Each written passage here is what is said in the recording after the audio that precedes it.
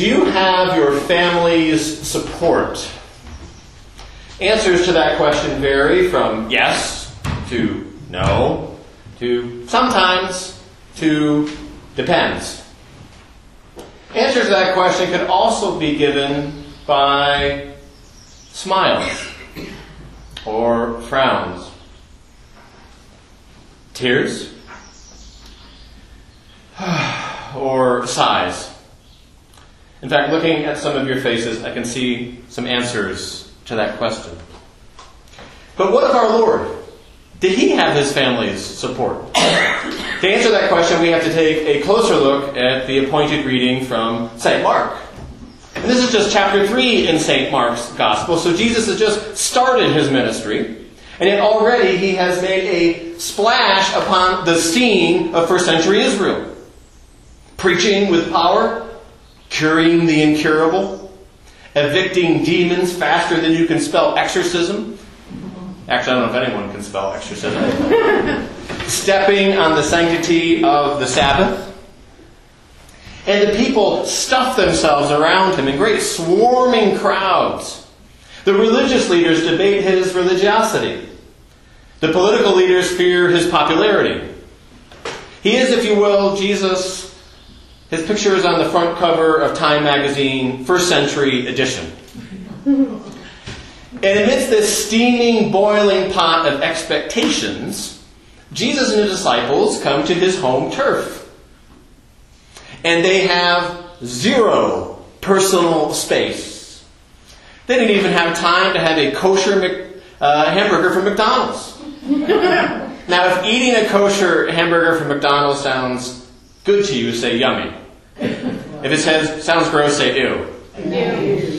So finally, some of this boiling water and the steaming pot of expectations, it spills over, and some of the religious leaders from the big city have come, and they accuse Jesus of casting out demons. They believe he can cast out demons. But they accuse him of doing it not by the power of God, but by the power of Satan.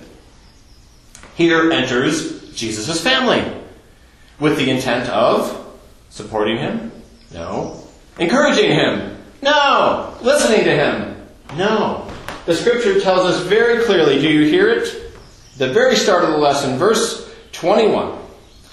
When his family heard it, they went out to restrain him.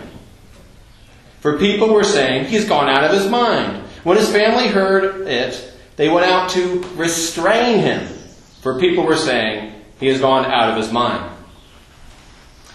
Jesus' family have come, in the words of one biblical commentator, to, quote, end the circus.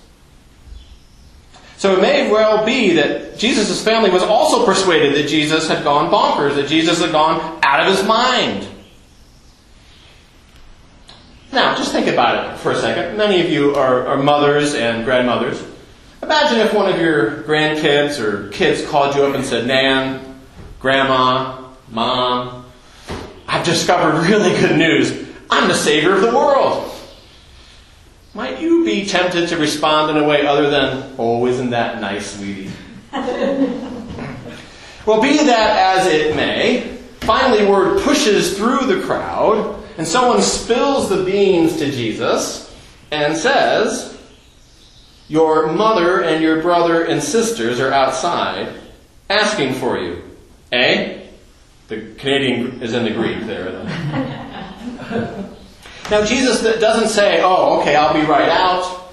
He doesn't say, well, tell them it's going to be a while. He doesn't even say, I'm going to be here for a long time, so go get them some Tim Hortons. Jesus doesn't say anything like that. In fact, what he says is very peculiar. What he says is very startling. Looking at the people around him, presumably his disciples, he says this, who are my mother and my brothers? Here are my mother and my brothers. Whoever does the will of God is my brother and sister and mother. Whoever does the will of God is my brother and sister and mother. So, did Jesus have the support of his family? Well, it depends what definition of family you were using. At this point, his biological family had serious reservations. And yet his spiritual family was on board. Author, newspaper columnist, and theologian Father Ron Rolheiser has some very provocative things to say about this passage. Quote, "By saying this, Jesus has not distanced himself from his natural mother, Mary, since she is in fact among all the people around him, the one who most has done the will of God. But what Jesus is doing is redefining what makes for family, for home, for homeland. Normally we define family by blood ties, common ancestry, ethnicity, language, skin color, gender, nationality, or geography. Blood, we say, is thicker than water. But according to Jesus, the waters of baptism and faith are thicker than even blood. A shared faith, more than a shared blood, ethnicity, language, skin color, religion, gender, or geography, is what makes for family.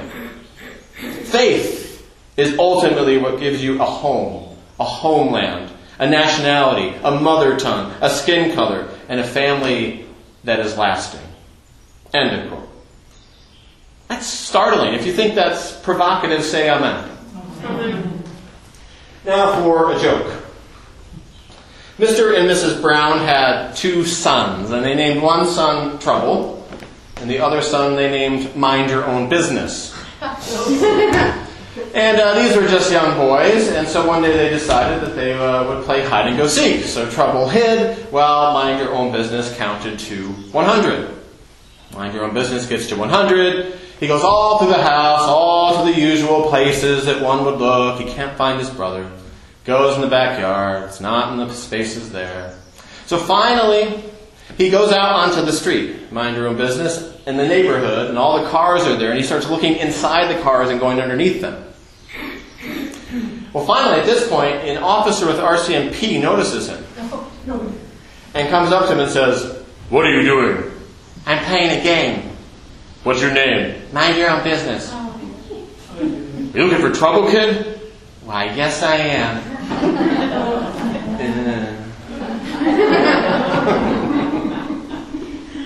Those who follow Jesus will find themselves in trouble. Like teacher, like student. And those that follow Jesus will find themselves a new family, a spiritual family. Now, this doesn't mean that we are to abandon our families of origin, our blood relatives, or not to invest in them. Though for some people, they feel like their family abandoned them, or they've never really had any connections with their family. So it's a challenge. But for a lot of us, Jesus' great commandment to love God and love neighbor must first start at home, if it is to walk across the street and around the world. Jesus' version of family values, while certainly inclusive of the idea of healthy and strong and faithful marriages, and certainly inclusive of the idea of raising children well, pushes our definition and our boundary of what we usually think of as family to an expansive one.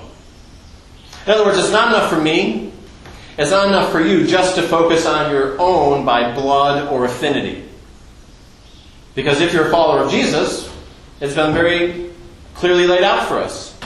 Whoever does the will of God is your sister, your brother, and your mother. And therefore you should treat them accordingly. And for those who feel that they really never had a family, this is good news because you can have a close family in Christ.